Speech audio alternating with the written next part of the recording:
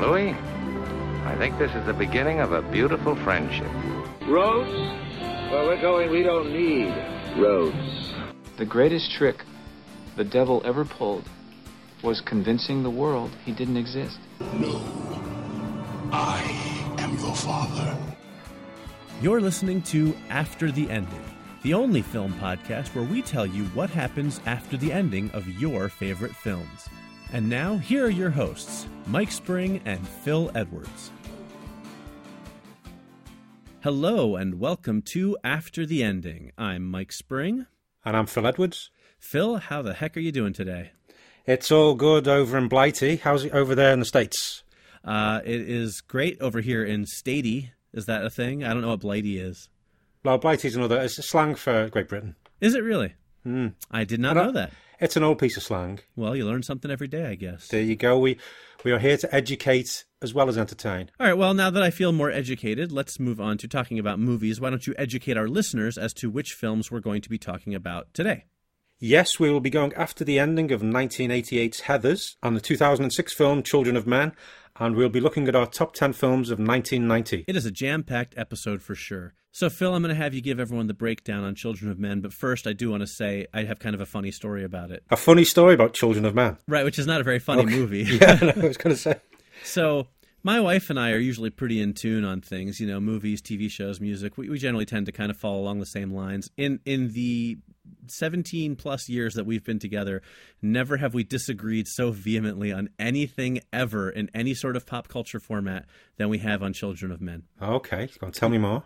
So I love Children of Men. Yeah, me too. And my wife absolutely hates it. It is her least favorite movie ever. Well, I can understand why people wouldn't like it. I mean, it's quite bleak for most of the film. Yeah, it is. And she doesn't watch a lot of, like, dystopic future movies where that's, like, my favorite genre, you know? So, but I know it's awfully dark, and that's not usually what she goes for. I actually didn't make her watch it. I wasn't even there for it. She was visiting with some family, and they decided to rent a movie, and this was the one they picked. And so she kind of had to watch it, but she hated it. And so anytime I bring up Children of Men, if it even comes up in conversation, she's always just like, ugh, that's the worst movie ever. Oh, well, she's going to enjoy this episode. Oh, absolutely. I told her she's going to have to put this one on and, you know, turn it up full volume because it's going to be the one just for her. Yes. So I'm dedicating this episode to my lovely wife, Melissa. Yes, Melissa, this one's for you. Who will probably hate every minute of it.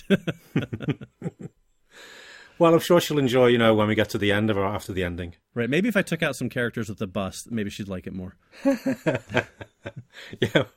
Well, you'll have to let us know next week. Yeah, I will do that. All right. So anyway, that's my story about Children of Men. Why don't you tell people what happens in this awesome/awful film, depending on where you fall? Yes, well, it's the 2006 film directed by Alfonso Cuarón, and it's based on the 1992 novel by P.D. James. The film takes place in 2027, which is 18 years after a global human infertility crisis, and civilization is on the brink of collapse as mankind faces extinction. The UK still has a functioning government, but has become a police state to deal with the huge influx of immigrants. We follow Theo Ferran, played by Clive Owen, who's kidnapped by the Fishers, a militant immigrants' rights group led by Theo's estranged wife, Julianne Taylor, played by Julianne Moore. They separated after the death of their son Dylan during a flu pandemic years before. The group offer Theo money to get transit papers for Key, a young refugee, and escort her to safety. Key tells Theo that she's pregnant, and Julian was going to take her to a group working on curing infertility. After various trials and tribulations, which include Julianne Moore's character getting killed in an amazing scene where they film it all around, in and out of the car, which was all done with camera going in and out, and the seats were made to go up and down. So that's a brilliant scene. But eventually, yes, after they go through all these crazy and terrible things, they make it to a refugee camp, which is the next stop to get to this ship, which is where the people working on a cure can be found. But while we're in the refugee camp, Key gives birth to a baby girl that night, and the next day, war breaks out between the British Army and refugees. The Fishers capture Key and the baby. Theo braves the battle outside and finds Key and the baby and rescues her. And the battle pauses when people on both sides see the baby as it cries, and they allow Theo and Key and a few others to leave. And Theo, Key and the baby get on a rowboat, and Theo rows away with them, and he's talking to her, but then she realises he's been shot, and Key says she'll call the baby Dylan after Theo's lost son. Theo passes out as the ship they've been looking for appears from the fog, and there is possibly hope for mankind. That's the end. Very nicely done. It is a surprisingly more complicated movie than you remember, even though it's largely an action film, but there's a lot to it. It's an action film with some depth. Oh, yeah, there's lots. I barely touched on lots of things there, but that's the broad strokes there, but it is a very well-made film. Yes, and that's what makes it so brilliant, Mrs. Spring. Yeah. Yeah. What are you talking about? It's not rubbish. I mean, there's that scene when he is trying to get through the battle at the end. Yeah. I mean, that was I think that took a few days to shoot, but it was well worth it. Yeah, I mean, Alfonso Cuarón is definitely an amazing director. Between this and Harry Potter and The Prisoner of Azkaban and Gravity, I think he's definitely just really one of the premier talents working today. Yeah, well, it's the way he mixes the technology and the CGI where you don't really notice it. Right. And he does these films, these big technologically advanced films, but they have a heart to them, and they're not just glitz and glamour like, say a Michael Bay film, but they have a deeper meaning and a deeper story and a real emotion to them, which I think is what makes them so good. Oh, definitely. Totally agree with you there. Yeah. Okay, but what have you got then for your day after the events of the film? Okay, well, Theo, Key, and the baby Dylan are picked up by the ship called the Tomorrow and are welcomed on board. The ship quickly maneuvers away from the fighting in Bexhill and goes back out to open waters. Key and the baby are cared for while Theo is treated for his gunshot wound, and he begins to make a full recovery.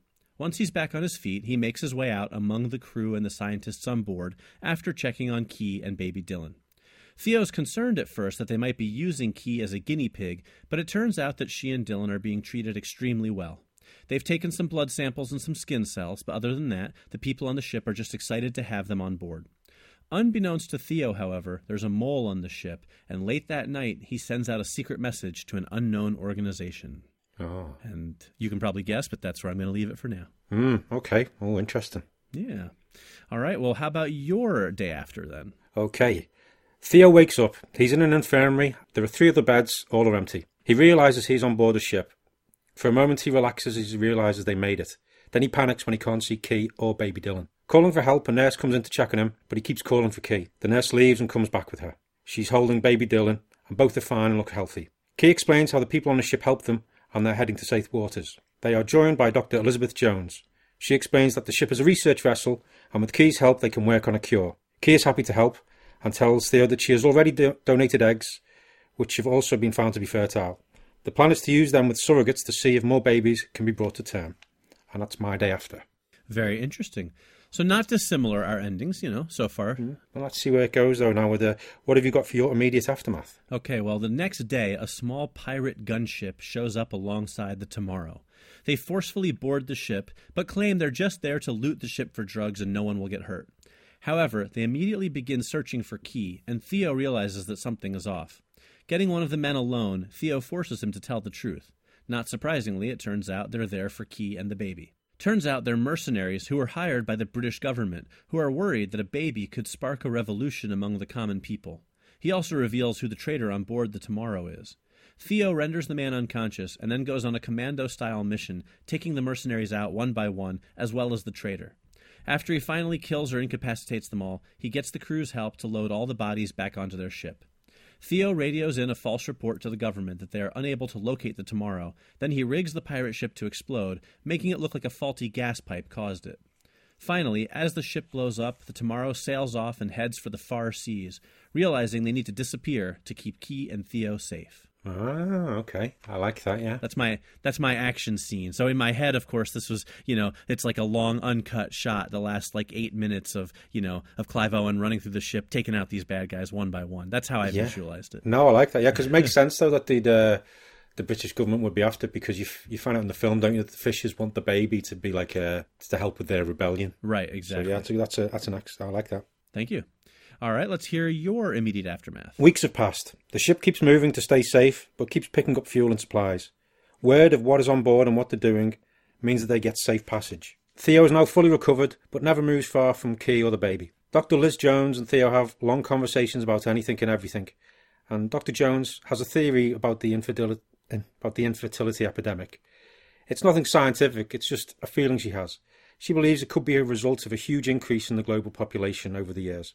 It's almost like a safety valve to give the Earth a chance to recover. It's just a theory. She realises it's probably due to pollution and things like that, but she just has that feeling. But by using Key's eggs, 3 of the surrogates have become pregnant. It's not much, but the sense of hope it has generated is incredible. Although they wanted to keep things quiet, the news gets out from the ship and begins to sweep around the world. In many places, just hearing about it stops people fighting. They realise there's a chance for humanity after all, and they need to ensure that there's a decent world for the new children to grow up in. And that's my immediate aftermath. Oh, very nice. I like that. Thank you very much. Now, I hope that Theo and Dr. Jones don't fall in love, because as we all know, there's no time for love, Dr. Jones. Oh, brilliant. Thank you. But I'm bumped. Yeah, I'd love to say we were clever enough to, plan that out, but but no, brilliant. Okay, yeah, so what have you got, though, for your long term? All right. Nobody has heard from the tomorrow in nearly a decade. Then, one day, a ship sails in from the fog. It's the tomorrow. They moor just offshore at a port off of Dover, and then just sit there for days. As people's speculation begins to grow, a crowd starts to form near the dock. The press comes, and before long, there's a constant stream of people and news outlets at the port, waiting to see what the tomorrow is going to do. Then, one day, the ship docks and lowers its gangplank. Off the ship walks Theo and Key, as well as baby Dylan, who's now 10 years old.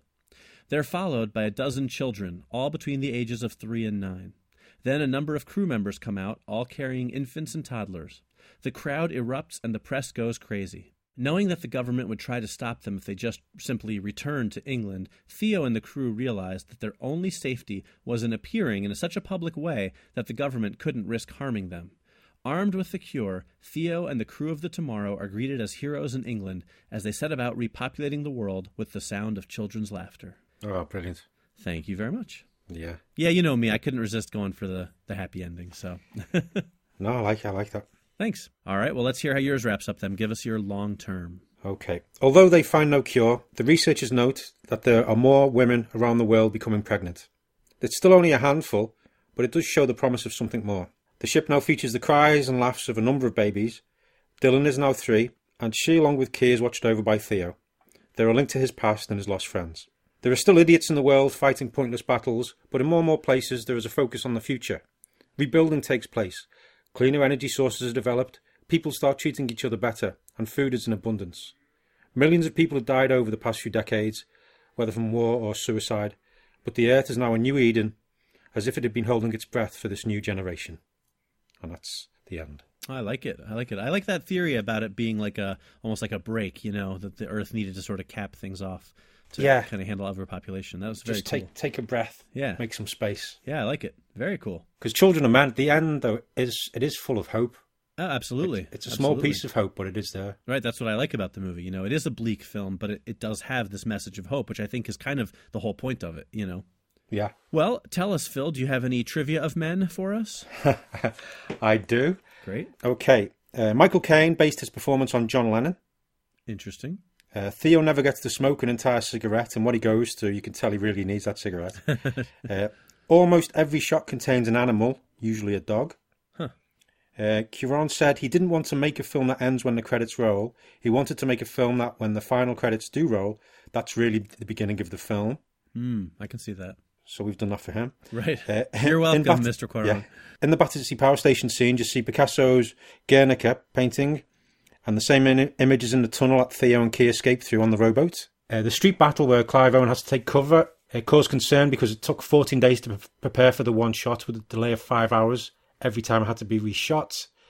They took 2 days to do it, and only one complete take was actually captured on film. In the middle of one take, some blood splattered on the camera lens. Cuarón nearly ruined it by shouting cut, but his voice was obliterated by the sound of a tank. And in the end, they used that one because it was really good. Huh, very cool. And one last little bit. At the beginning of the film, when Theo leaves the coffee shop, you can see the Shard.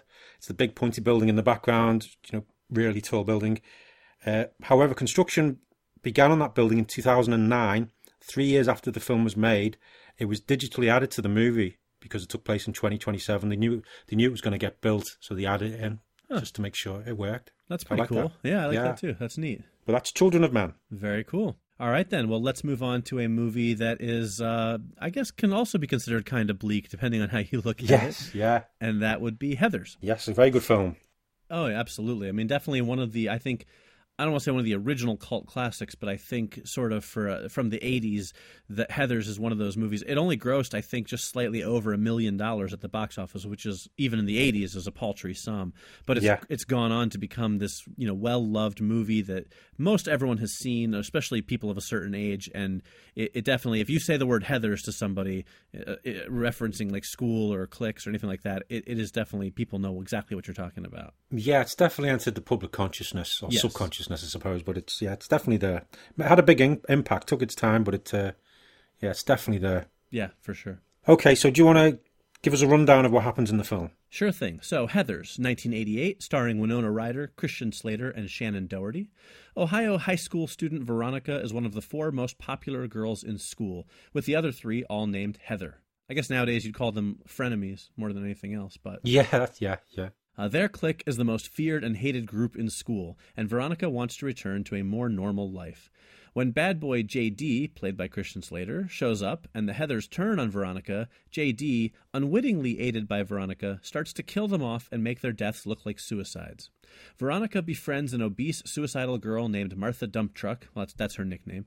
But when J.D. tries to kill Veronica for turning on him, she shoots him.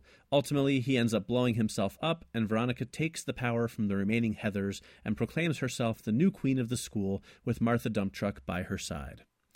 And that is the nutshell version of Heathers. Oh, nicely summed up. But it's a very funny film, but very dark, and people do die.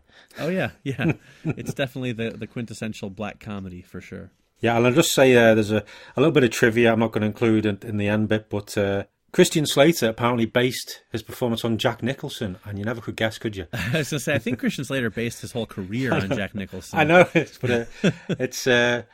yeah, I mean, I like Christian Slater, but definitely, I think he's always had a touch of the Jack Nicholson to him. Yeah, definitely. But both him and Winona are very good in the film. Oh yeah, for sure. All right, well, why don't you go ahead then, Phil, and share with us your day after? Okay then. After the police have cleared the area and questioned everyone about the bomb going off, everyone is allowed to go home. Veronica gets home, she smokes a cigarette, has something to eat, and then falls asleep. It's been a long, twisted day. The next day, school is closed while a full investigation is made. Veronica wanders around town, going nowhere in particular. She bumps into Martha and other friends. She chats with them for a while, but doesn't stay with any of them for long.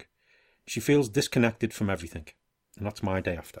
Okay, interesting. And what have you got for yours? All right, well, the following Monday, when school has opened again, the entire school feels changed. With all of the deaths revealed as murders and the power structure of the Heathers changed, no one is sure what to think about anything anymore. Everybody is walking around as if they're shell-shocked.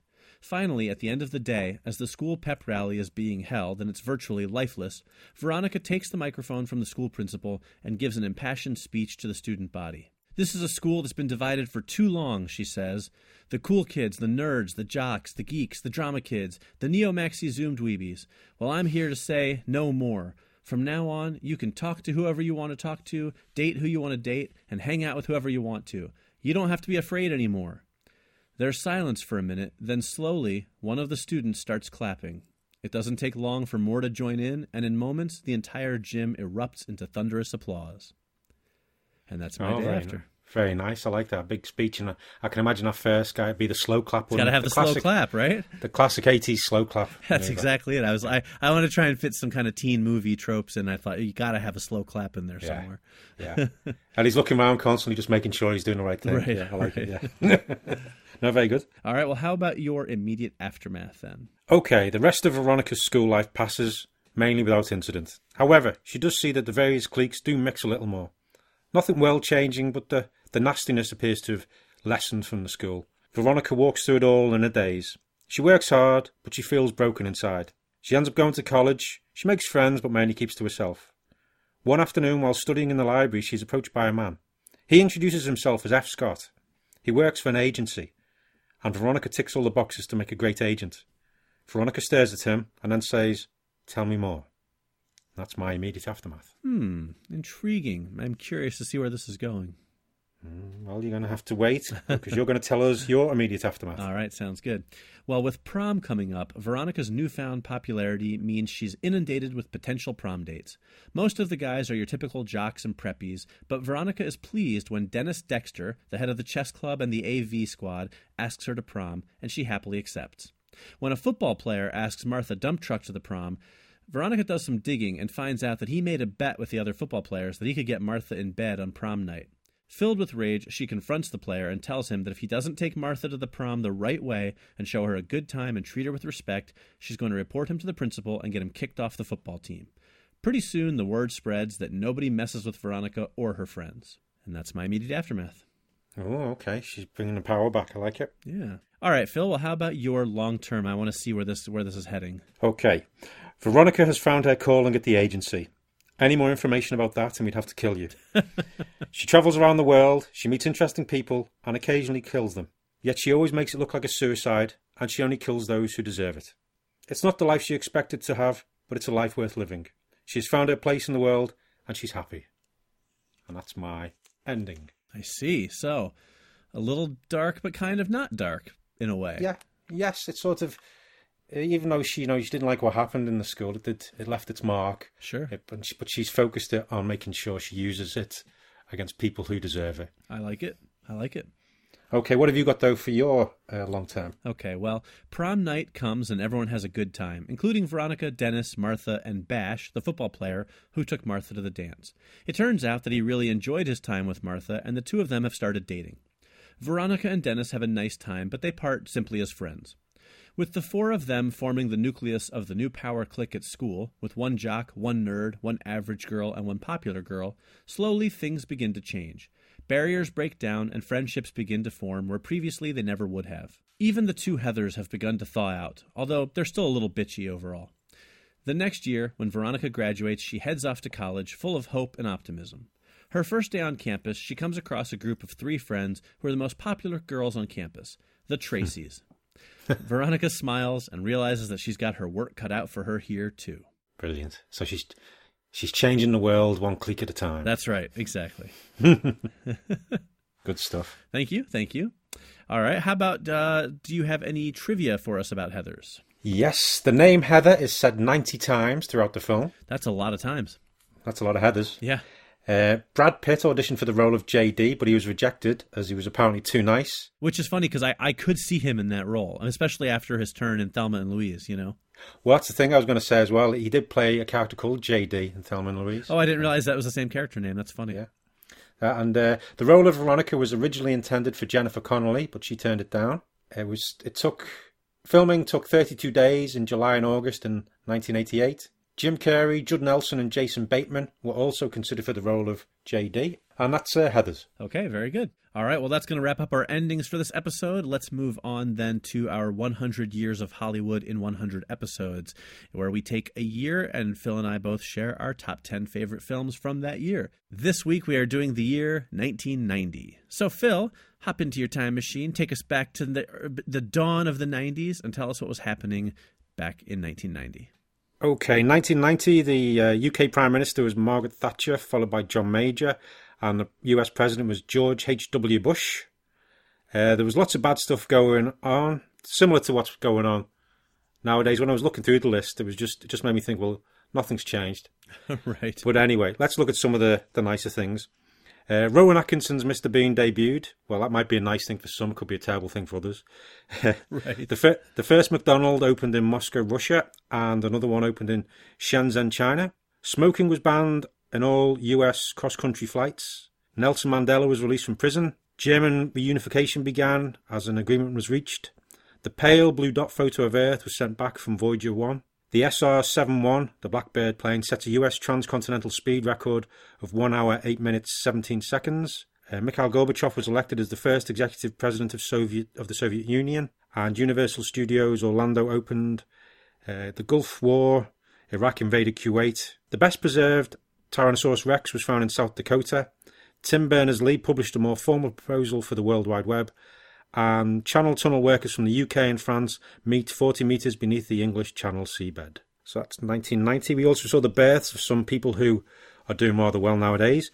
Liam Hemsworth, Grant Gustin, Kristen Stewart, Emma Watson, Dev Patel, Thomas Brodie Sangster, Aaron Taylor-Johnson, Margot Robbie, Jennifer Lawrence and Bo Burnham. And we saw the deaths of Barbara Stanwyck, Terry Thomas, Gordon Jackson, Ava Gardner, Greta Garbo, Sammy Davis Jr., Jim Henson, Rex Harrison, Leonard Bernstein and Roald Dahl. But that was 1990. Very good. Okay, well, that is 1990. Sounds good. Why don't we start off with our top 10 then? Phil, go ahead and share your number 10 film.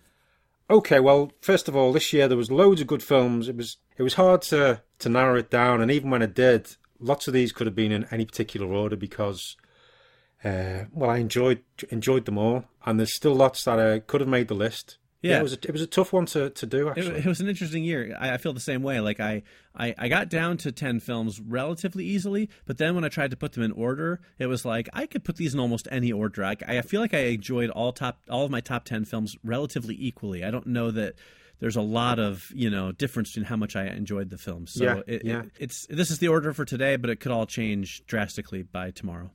Yeah, it's like the like 10, 9, and 8, I could probably swap them out and with others, and it would still be, I'd be perfectly happy with that as well. Right. But yeah. Okay, but my number 10, I'm going with two films just because they're both a piece of violent fun. They're not particularly the best films, but they're, I enjoyed them. The first one is called Dark Angel, but I think over in America it was called I Come in Peace, starring Dolph Lundgren, Brian Benben, and it's a few other people. And it's basically some American cops, detectives trying to track down a serial killer who's killing people, and it turns out it's an alien who's come to Earth to kill people by overdosing them with heroin and then extracting the drug that's produced in the brain because that's big in the galaxy, and they team up with another alien who's on the good guy side. And I just remember it's one of those ones I didn't know much about it. I remember getting out from the video shop and just enjoying the hell out of it. Right. And I always remember the bad guy going, I come in peace, before he killed people. And the other one was RoboCop 2.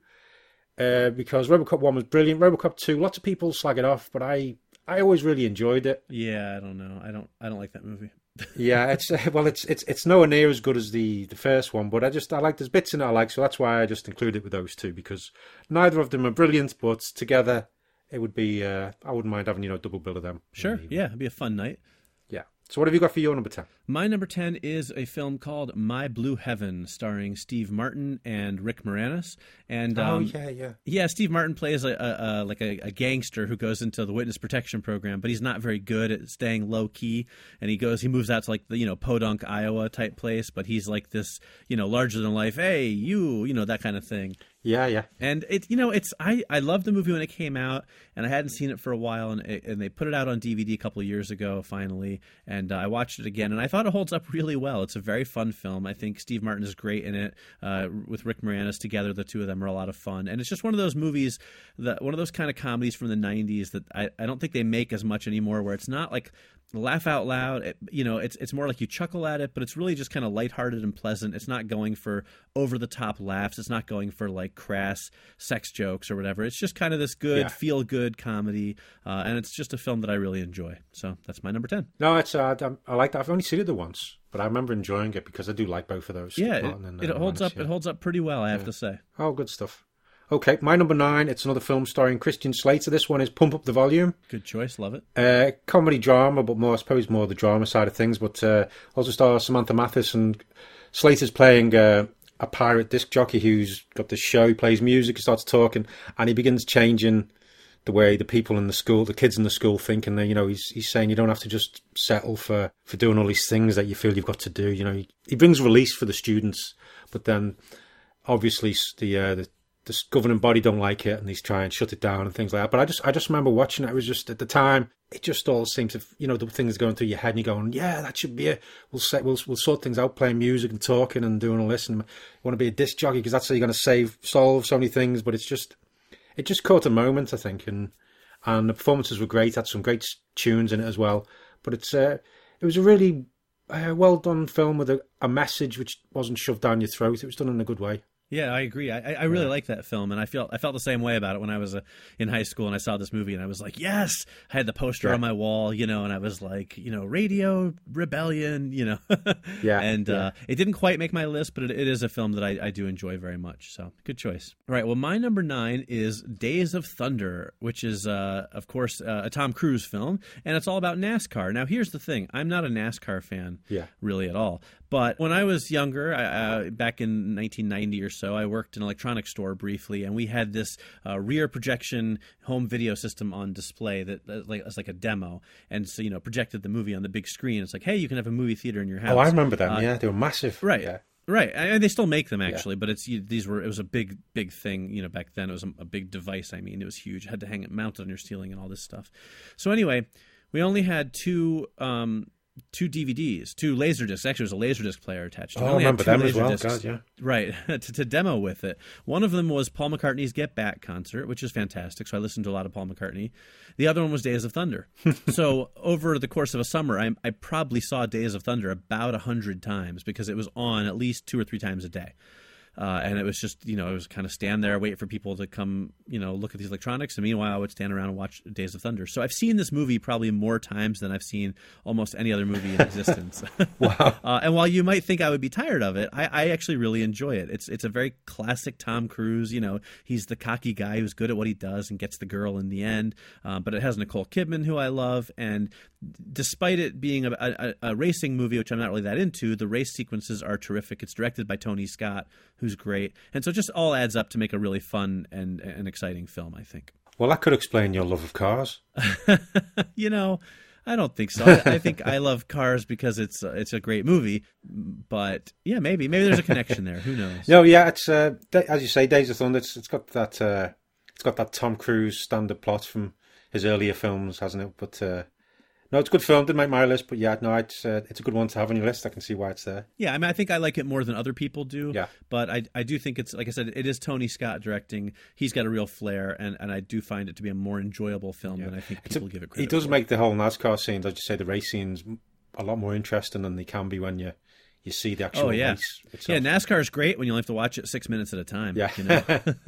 Okay, all right, cool. So what's next on your list? My number 8 is Jacob's Ladder, directed by Adrian Lyne, starring Tim Robbins, and it's basically just following this guy called Jacob. You see him in the Vietnam War, but then you next see him back in the 70s. He's working as for the post office, and he's going about and he's just living his life. But then strange things start happening. People say odd things to him, like lying on his hands, a bit different, and then he starts seeing things. People seem to change. It's almost demons, and he's not sure what's going on. And things get worse and worse as time goes on. And then you get to the end and you find out what's been going on. You're going, oh my God, that's twisted, but it all makes sense. And I remember just sort of, it's one of those ones because back then you didn't have the internet. And so it came as a total surprise, didn't know what was going to happen. And it did really surprise me. And it was a very well made film. It's dark and disturbing, but everyone involved does a cracking job. And it does it brilliantly. All right, well, my number 8 is Back to the Future 3. I'm a big fan of the Back to the Future trilogy, as I think a lot of people are. Yeah. And honestly, it could have been higher on my list, but I always felt like Back to the Future 3 was the weakest of the trilogy. It's still a great film. I still love it. It's a lot of fun. Michael J. Fox and Christopher Lloyd together is terrific. But, the first one was this groundbreaking, just amazing time travel comedy. The second one is one of those, it's like a trilogy of sequels from the 90s, the 80s and 90s, where I like the sequels even better than the originals because they go in such a different direction. And like Back to the Future 2 is one of my favorite movies of all time. Yeah. And then the third one is a good film, but that's all it is. It's a good film. It's not quite reaching the highs of the first two. So I do like it very much, but that's why it's in my top 10. But that's also why it's not higher in my top 10. Yeah, I totally agree with you. It didn't make my list purely because it's the weakest of the one, and it just, I enjoy it when I watch it, but it's not the Back to the Future film I go, let's put that on. But no, it's a perfectly valid pick for 1990. Thank you. My number 7 is Abel Ferrara's film King of New York, starring Christopher Walken, Lawrence Fishburne, Wesley Snipes, and Giancarlo Esposito. Christopher Walken plays Frank White, who's like a drug lord who's got out of prison, and then he's dealing with all like people working for him and other gangs, and it's all back and forth, and it's Christopher Walken being Christopher Walken, but it's wow. Yeah, wow. We got a thing we got to do, and his hair's even bigger than it was, but it's very stylish because it's Abel Ferrara doing it, directing it. It's got brilliant actors in it. You're never quite sure where it's going to go. It's back and forth and things like that. But it's I remember I didn't watching it for the first time, and I couldn't take my eyes off it. It just dragged me along, and you just wanted to see, he's a bad man what he's doing, but He's a bad man, but you can't help but root for him. Who are you? Yeah. I'm Batman. you know he's doing dreadful things, but you want him to sort of you root him for him. You want him to be get away with what he's doing and things like that. But that's my number 7, King of New York. Very good. That's one of those films I couldn't remember if I'd actually seen it or not. Yeah. So that's why I didn't make my list. I think it's probably a lot of people might be like that because it's never really shown. Yeah. I don't think it's on any of the streaming things either. Right. Yeah. It's definitely one of those films that sort of lives in the background. Okay, well, my number 7 is Martin Scorsese's Goodfellas. As I probably mentioned on the show before, I'm not a huge Scorsese fan. He generally just tends to make movies that aren't quite my thing. But I do love Goodfellas. It's got great performances all across the board. It's got some iconic scenes in it. Joe Pesci. How am I funny? Funny like a clown? Do I amuse you? I mean, I do like a good gangster movie, and Goodfellas is really a great gangster movie. So one I really enjoy. Could probably have been. This is where we start to get into that area where I could have changed. That could have been my number 2 pick. It could have been my number 7.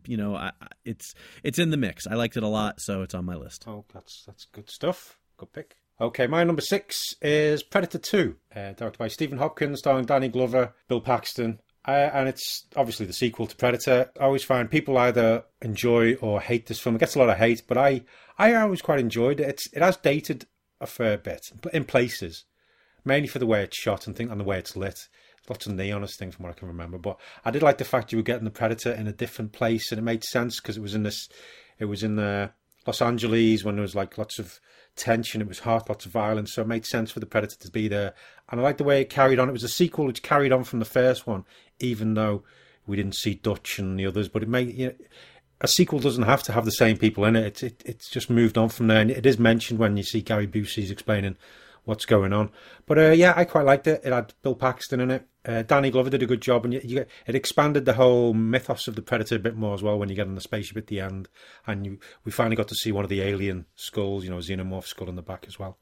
But no, Predator 2, I enjoyed it. It's not the best film ever, but what else can I say? I enjoy it. There you go. I like it too. Didn't quite make my list, but I'm definitely, as we've talked about, I'm a big fan of the whole Predator universe, the Aliens universe. This is one I enjoyed, but it's got some great moments. It has some weak moments, so it's definitely a flawed film. But I don't hate it by any stretch of the imagination. I do enjoy it. All right, good choice. My number 6 is The Hunt for Red October, the first Tom Clancy book put to film, starring Alec Baldwin and Sean Connery, and I just really love that movie. I remember seeing it in theaters. I was excited for it. I wanted to see it really badly, and I wasn't disappointed at all. I loved it. I saw it a few more times in theaters, and I've watched it on video over the years, and it really holds up well. To me, as much as I love Harrison Ford, nobody ever captured Jack Ryan the way Alec Baldwin did, back when he was still a dramatic actor instead of a comedic actor. Yeah. And it's just the interplay between him and Sean Connery and the whole story. It's just really great. It's a good-looking film, has an amazing score by Basil Polidorus, and it's John McTiernan, who's a great action director. Did the first Predator movie, did Die Hard, Hunt for October. I mean, that's a trilogy of greatness as far as I'm concerned. So, just a film I really enjoy. Okay. Well, that's good because my number 5 is The Hunt for Red October. Oh, there you go. Good choice. Pretty much everything you say. I just because the Tom Clancy ones, I usually take them or leave them, to be honest. But this one, it's always one I want to watch. If I've not seen it for a while, I go, what? Hunt for Red October. I don't know what it is, but I do. It's because it's as you say, it's Alec Baldwin. I think mainly he's the best Jack Ryan we've had so far, and it just. Like the whole, they're trying to discover things and then they track it down. Then they realise that Sean Connery's trying to defect, and it does it well. The action scenes, you say, the tents, because it's John McTiernan doing it. You got Scott Glenn, James Earl Jones, Sam Neill all involved as well. Does the Cold War kind of thing so well, and it's always fun to watch. It always surprises me as well. I don't know, bits and pieces, even though I've seen it loads of times. I'm watching it and I go, oh god, yeah, and this is going to happen, and are they going to get away? But yeah, I like it. I do like it a lot. All right. Well, a few minutes ago I mentioned my trilogy of 80s sequels where I like the sequels better than the originals, and this is one of them, and it is Gremlins 2. And it's one of those movies that I think gets dismissed very much like Predator 2. Yeah. Gremlins is kind of a classic horror comedy. And then the second movie, it kind of tanked at the box office, and I think people just dismiss it. And I think it is absolutely brilliant. I think that the humor in it is so twisted and so funny and just so off the wall. I think it threw a lot of people off, Yeah. but I can quote that movie for days. I think it's hysterical. The whole thing with the talking gremlin and all the different kinds of gremlins, and it almost satirizes the first movie, but not quite. But it definitely plays on a few of the things about the first movie that made it fun, and kind of has a little joke at that expense. Yeah. And I love it. I think I laugh and laugh and laugh through that film. And I know it's not a movie a lot of people love, but I think it's hysterical. No, I really like it as well, but it didn't make my list. But yeah, I think it's because they went a different way with it. People always say, you know, when they have a sequel, they say, "Oh, I don't want it to be the same." But then if it's not the same, they go, "Oh, I didn't like that." Right, exactly. Because Predator 2 wasn't exactly the same as Predator. They go, "Oh, I don't like that." But yeah, you got it spot on. It's I don't want to say it's quite a clever film as well. What it does, it is. Yeah, and it's got some cracking the way it expands on the whole gremlin creatures by using, you know, the gene splicing. Suddenly they become even scary, like the spider one and things like that. But right. No. And now it takes place in Clamp Tower, which is a very obvious take on Donald Trump. So it's even more timely, I think, than ever. So worth a rewatch. Yeah, no, it's a most enjoyable film. Okay, my number 4 is a Western. It's Kevin Costner's Dances with Wolves, based on the book of the same name by Michael Blake. And it's basically, we follow a Union Army lieutenant who travels to the American frontier and gets involved with a group of Indians and a wolf. It takes its time. It's beautifully shot, and I think it's because it does take its time. Nothing much happens for a while, and then it's just showing the West and the frontier and living there and just trying to come to terms with what's gone on, what the army's done to the Native Americans and things like this. And it's whenever it's on TV, you know, and flicking the channels, I can't help but sit and watch it, even though it's a long film. But I just think Kevin Costner did an amazing job with it, and I really enjoy it. Tatanka. Yeah. You know, I love Dances with Wolves, and actually it didn't make my list for only one reason. I suspect it's one of those movies where every time you watch it, you forget how good it is. Yeah, yes, it is, yeah. But it's been a really long time since I've seen it. Yeah. And I remember that I love it, but I didn't know where it fell on my list of 10 that I loved. So I wasn't sure how much I loved it still. Yeah. So just because of that, I left it off my list. But it is a movie that I think is pretty darn spectacular. Yeah. Well, because I can imagine there's, you know, a few people listening who'll be going, "Oh, Dances with Wolves, no." But then if it comes on, they start watching, they go, "Oh, actually, yeah, I really enjoy it." Yeah. Right, yeah. Exactly. Well, my number 4 is a film. It's a Western of sorts. It's not all that different from Dances with Wolves. It is Tremors. Ah, okay. Yeah. Starring Kevin Bacon and Michael Gross, and it's you know, another cult classic. But I love that movie. I mean, it spawned a whole bunch of sequels, and I've watched every single one of them. But the first Tremors is it's a great classic monster movie. It's giant worms out in the desert, and you know, it's just so much fun, and it does everything right. It's likable characters, good humor, good action scenes, you know, scary creatures, and you know, it works from start to finish. So I love Tremors. I'm one of those people who keeps the franchise alive because I keep watching all the direct-to-video sequels, and you know, I will just always love Tremors. I'm just a big fan of the whole world of the graboids. I dig it. No, I totally agree with you. But my number 3 is Total Recall. Ah, good choice. Yeah, the Paul Verhoeven film starring Arnie. We know the story. He's has dreams, ends up going to Mars, finds out he's, you know, a secret agent, or is he? But it's, you know, it's classic Arnie, big action, stupid craziness going on. You know, 2 weeks and all this stuff, quotable, and you got get your ass to Mars. Yeah, open your mind and all that stuff. It's loads going on. Every time you watch it, you're going, "Oh, I forgot about that bit. Oh, is this it? This is the one with that? Yeah, it's brilliant." And so much better than the remake. That was from a few years ago. That's a given. Yeah. All right. Well, my number 3 is Teenage Mutant Ninja Turtles, the original and still the best of the Ninja Turtles movies. We've talked about it on the show before, and I love it. I'm a huge Ninja Turtles fan. I have been since I started reading the black and white comics back in the 80s. And I watched this movie not that long ago with my son, and actually I think it holds up still really well. It's dated in some places, you know, especially with the human characters and, you know, the fashions and the hair and that stuff. And obviously the low budget stuff is a little more noticeable now. But you know what? The action sequences still really hold up for me. The fact that they're real people in suits doing these stunts. It really holds up well. I think the humor holds up really well still, and the story is kind of a boiling down of the first 25 issues or so of the Ninja Turtles comics. That's right. And it got all the best parts. It took all my favorite parts out of it. It took the battle in the junk shop, and it took them healing out in the cabin in the woods, and it took the showdown with Shredder, and it put it all into this movie that, like I said, some of the Splinter puppet doesn't look so great these days, but as far as I'm concerned, the movie holds up really, really well. And as a Ninja Turtles fan for the past 30 years or so, I still really just love this movie to death. Yeah, I always like Casey Jones in that one. I always thought they got Casey Jones really. Yeah, he did him well. Absolutely. Yeah. No, I've got a very soft spot for that film as well. Didn't make my list, but I can totally understand why it made yours. I do like the Turtles. I mean, this the past weekend, I finally watched the latest one, Out of the Shadows, with my daughter. And while it's not a patch on like the Turtles thing, it did have that kind of. It reminded me. I enjoyed it more than the first. Yes, one of the new ones. It had that comic book, cartoony kind of feel with because we got Krang coming back and all this. It just lifted. It went that bit more crazy that sometimes you need with the Turtles. Right. But we both enjoyed it. As I say, it wasn't great, but it was. I can see why you had the original one on your list, though. Oh, yeah. Okie doke. So my number 2, and our top 2 now, aren't we? So my number 2, you've already mentioned it, is Tremors. Very good. Because I like it. I've always loved it. As you say, it's a classic B movie, though, but made so well. And you got Kevin Bacon and Fred Ward, and I just love the whole setting in it. And what it does as well, it's the kind of thing, they did it in Them as well, in lots of other films, but where you don't really know what's happening, and you're finding out with the people who are investigating yourself. You get little touches, you see people disappearing, but you're discovering things as the characters are, and I always like that.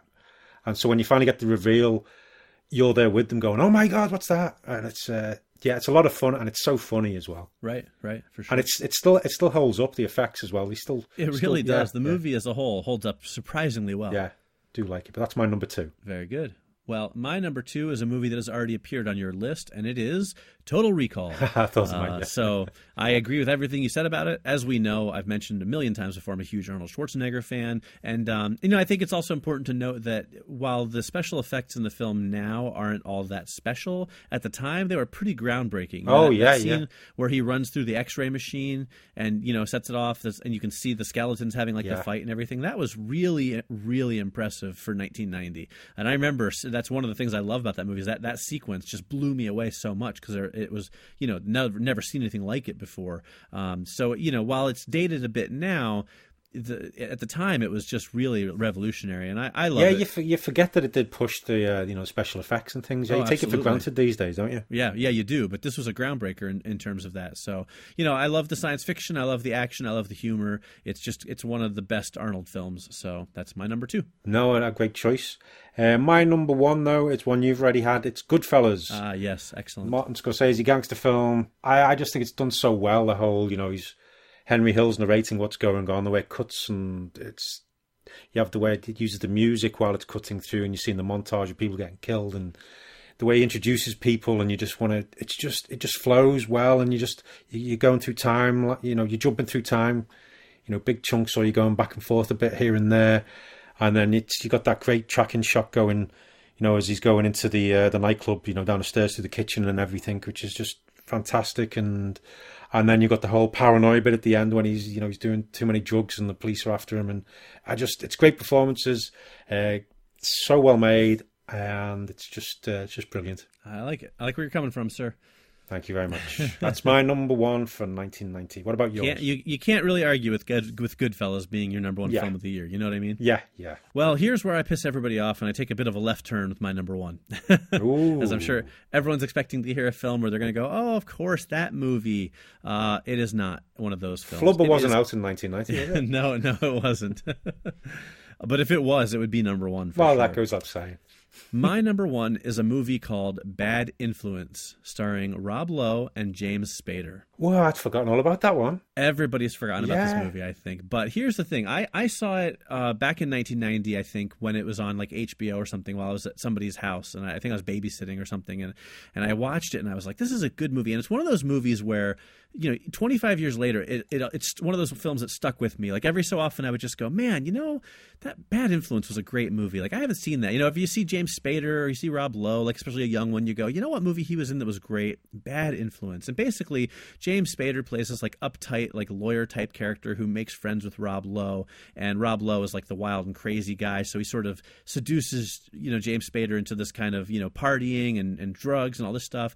And then Rob Lowe frames him for murder, and things go really, really twisted from there. And it's just a really awesome thriller. And it just came out on Blu-ray last year, and I was so excited, and I watched it again. And you know what? It holds up. Every minute of it holds up just as well as I remember it. It's a fantastic thriller. It'll keep you on the edge of your seat. Lowe and Spader together are terrific. Yeah. Their performances are excellent. And you keep going, how's he going to get out of this? How's it all going to play out? And it really is one of those kind of keep you guessing thrillers. And I love it, and it's one of those films that it's under the radar, but if I can expose people to it, I think they'll really appreciate it, because it's a great film. Yeah, I remember seeing it years and years ago, and I remember really enjoying it, and then I haven't seen it, I haven't thought about it since, though. Right, see, and that's exactly, I think for most people, they've forgotten about it, and for some reason, it's one of those movies that's always stuck in my head, and every so often I would just go, man, I haven't seen that movie in forever. I love that movie. Yeah. And so I was really happy when I watched it a few months back going, it is just as good as I remember. That's why it earned my number one spot. Again, I probably could have switched it with any other movie on my list at some point, but it's one of those ones that kind of holds a little special place in my heart just because it's like, I feel like it's one of those undiscovered gems. And it's also one of those films where you're probably watching, you're going, oh my God, Rob Lowe really hasn't aged. What's going on? How does he do it? Right. I'm just looking as well at the cast list, and David Duchovny was in it. I was going to say he's fully an extra though. Yeah, he doesn't even have a line of dialogue. He's listed as club goer with glasses. Right. He's literally standing behind James Spader at a bar, and you see him for about 2 seconds. And when I was watching, I actually posted on Facebook a screen cap because I was like, look who's an extra in this film. Because he really is just. But you can't mistake that it's him. The minute you see him, you're like, I know that guy. That's crazy. Yeah. Yeah. Oh, yeah, I'm going to have to watch that again. Worth tracking down. Yeah. All right, cool. Well, there you go. So those are our top 10 films of 1990. And with that, we are going to start to bring this episode to a close. Phil, why don't you go ahead and tell people what we have in store for them next week? Okay, so next week we'll be going after the ending of Cliffhanger and Jumanji. But for our top 10 films, we're doing something a bit different. So back over to you, Mike, to explain. Right. Well, so next week we are going to do a sort of a mashup of years. What's happening is that is going to be our 49th episode. So we have something special planned for our 50th episode. But in order to do that, we got to get a little bit caught up because we didn't start doing 100 Years of Hollywood in 100 episodes with our first episode. We started a little bit late. So we're going to catch up. We're going to do we're going to do 16 years between 1918 and 1939. We're going to do them all together. It's going to be kind of our greatest, our top 10. Maybe we'll do a top 15 of all of those years combined, because a lot of those early years, especially, both Phil and I haven't seen movies from. Yeah. So we're going to kind of cherry pick our best from all those years. And that's going to get us caught up, a little bit more modernized, and to let us do what we want to do for our 50th episode, which will eventually lead into our big, big plan for our 100th episode a little bit down the line. So we'll reveal all the years for you next week, but it is going to be kind of a big, awesome list from, basically sweeping over 2 decades of film. Yes, that's you've explained that well, Mike, and it will make even more sense when you actually listen to it next week. Yeah, it'll all make sense, but it's going to get us a little bit caught up, and I think people tend to prefer the more recent years anyway, so this will help us get a little bit of those early years kind of out of the way. Yeah. Should still be a lot of fun. Please tune in and join us then. Indeed, yes. Thank you everyone for listening. It's been another good episode. Indeed it has. Well, if we may say so ourselves. Yes. But I was happy with it, so yes, that's all. I enjoyed it. All right, well, on that note, then, it's time for us to sign off. So, as always, as Phil just mentioned, we thank you greatly for listening. I'm Mike Spring. And I'm Phil Edwards. And we'll see you next week. After the ending. Now, wait, does that make you a blighter? Because isn't that like a negative thing? I think we need to move on from that. All right, well, shows how much I know. Well, I don't know where to go from that. I don't either. All for the outtakes, the things we do for the outtakes. This year we are doing... Nope. I always do that. This year we're doing a week. Right. This year we're doing the week of May 27th, 1990. No. Whoa, what the? Sorry, I was waiting because it's motorcycle season. Hooray! That sounded like a big... I thought there was someone getting in the room with you. No, that's just a motorcycle. My favorite time of year. Yeah. Makes podcast recording a lot of fun. Yeah. It didn't quite make my list, but it is a film that I do enjoy very much. So, good chick. Good chick. Apparently, I think that was a good chick, Phil. It is a good chick, I'll agree with you. Yeah, sure. I don't know how Christian Slater would feel about us calling him a chick, but could be heartburn, could be, I don't know. Who knows? Could be love. Yes, could be. Very good choice. Hang on. My motorcycle is back. Someone's riding their hog, as they say over here. I don't know if that means anything to you. No, I don't know what it means, yeah. Okay, all right. I don't know. Well, it's different for people working in the farm, but yeah, I know what it means. Well, right. We won't talk about people on the farm who ride their hog. Well, good pick anyway. That was a weird, terrible transition. Sounded really disingenuous too. So I believed you. Oh, well, thank you. I guess my acting skills are better than I thought. Damn you! What was that? I don't know. It went one place. And I didn't know what to do with it. Yeah, so that's what we're doing for the top 10. Well, for our top... That's what we're doing next week, though, for the films. But, oh, God, I can't think of anything to say. Yes, nicely explained, Mike. And... Remember that thing about we have to think of what you want to say before you say it?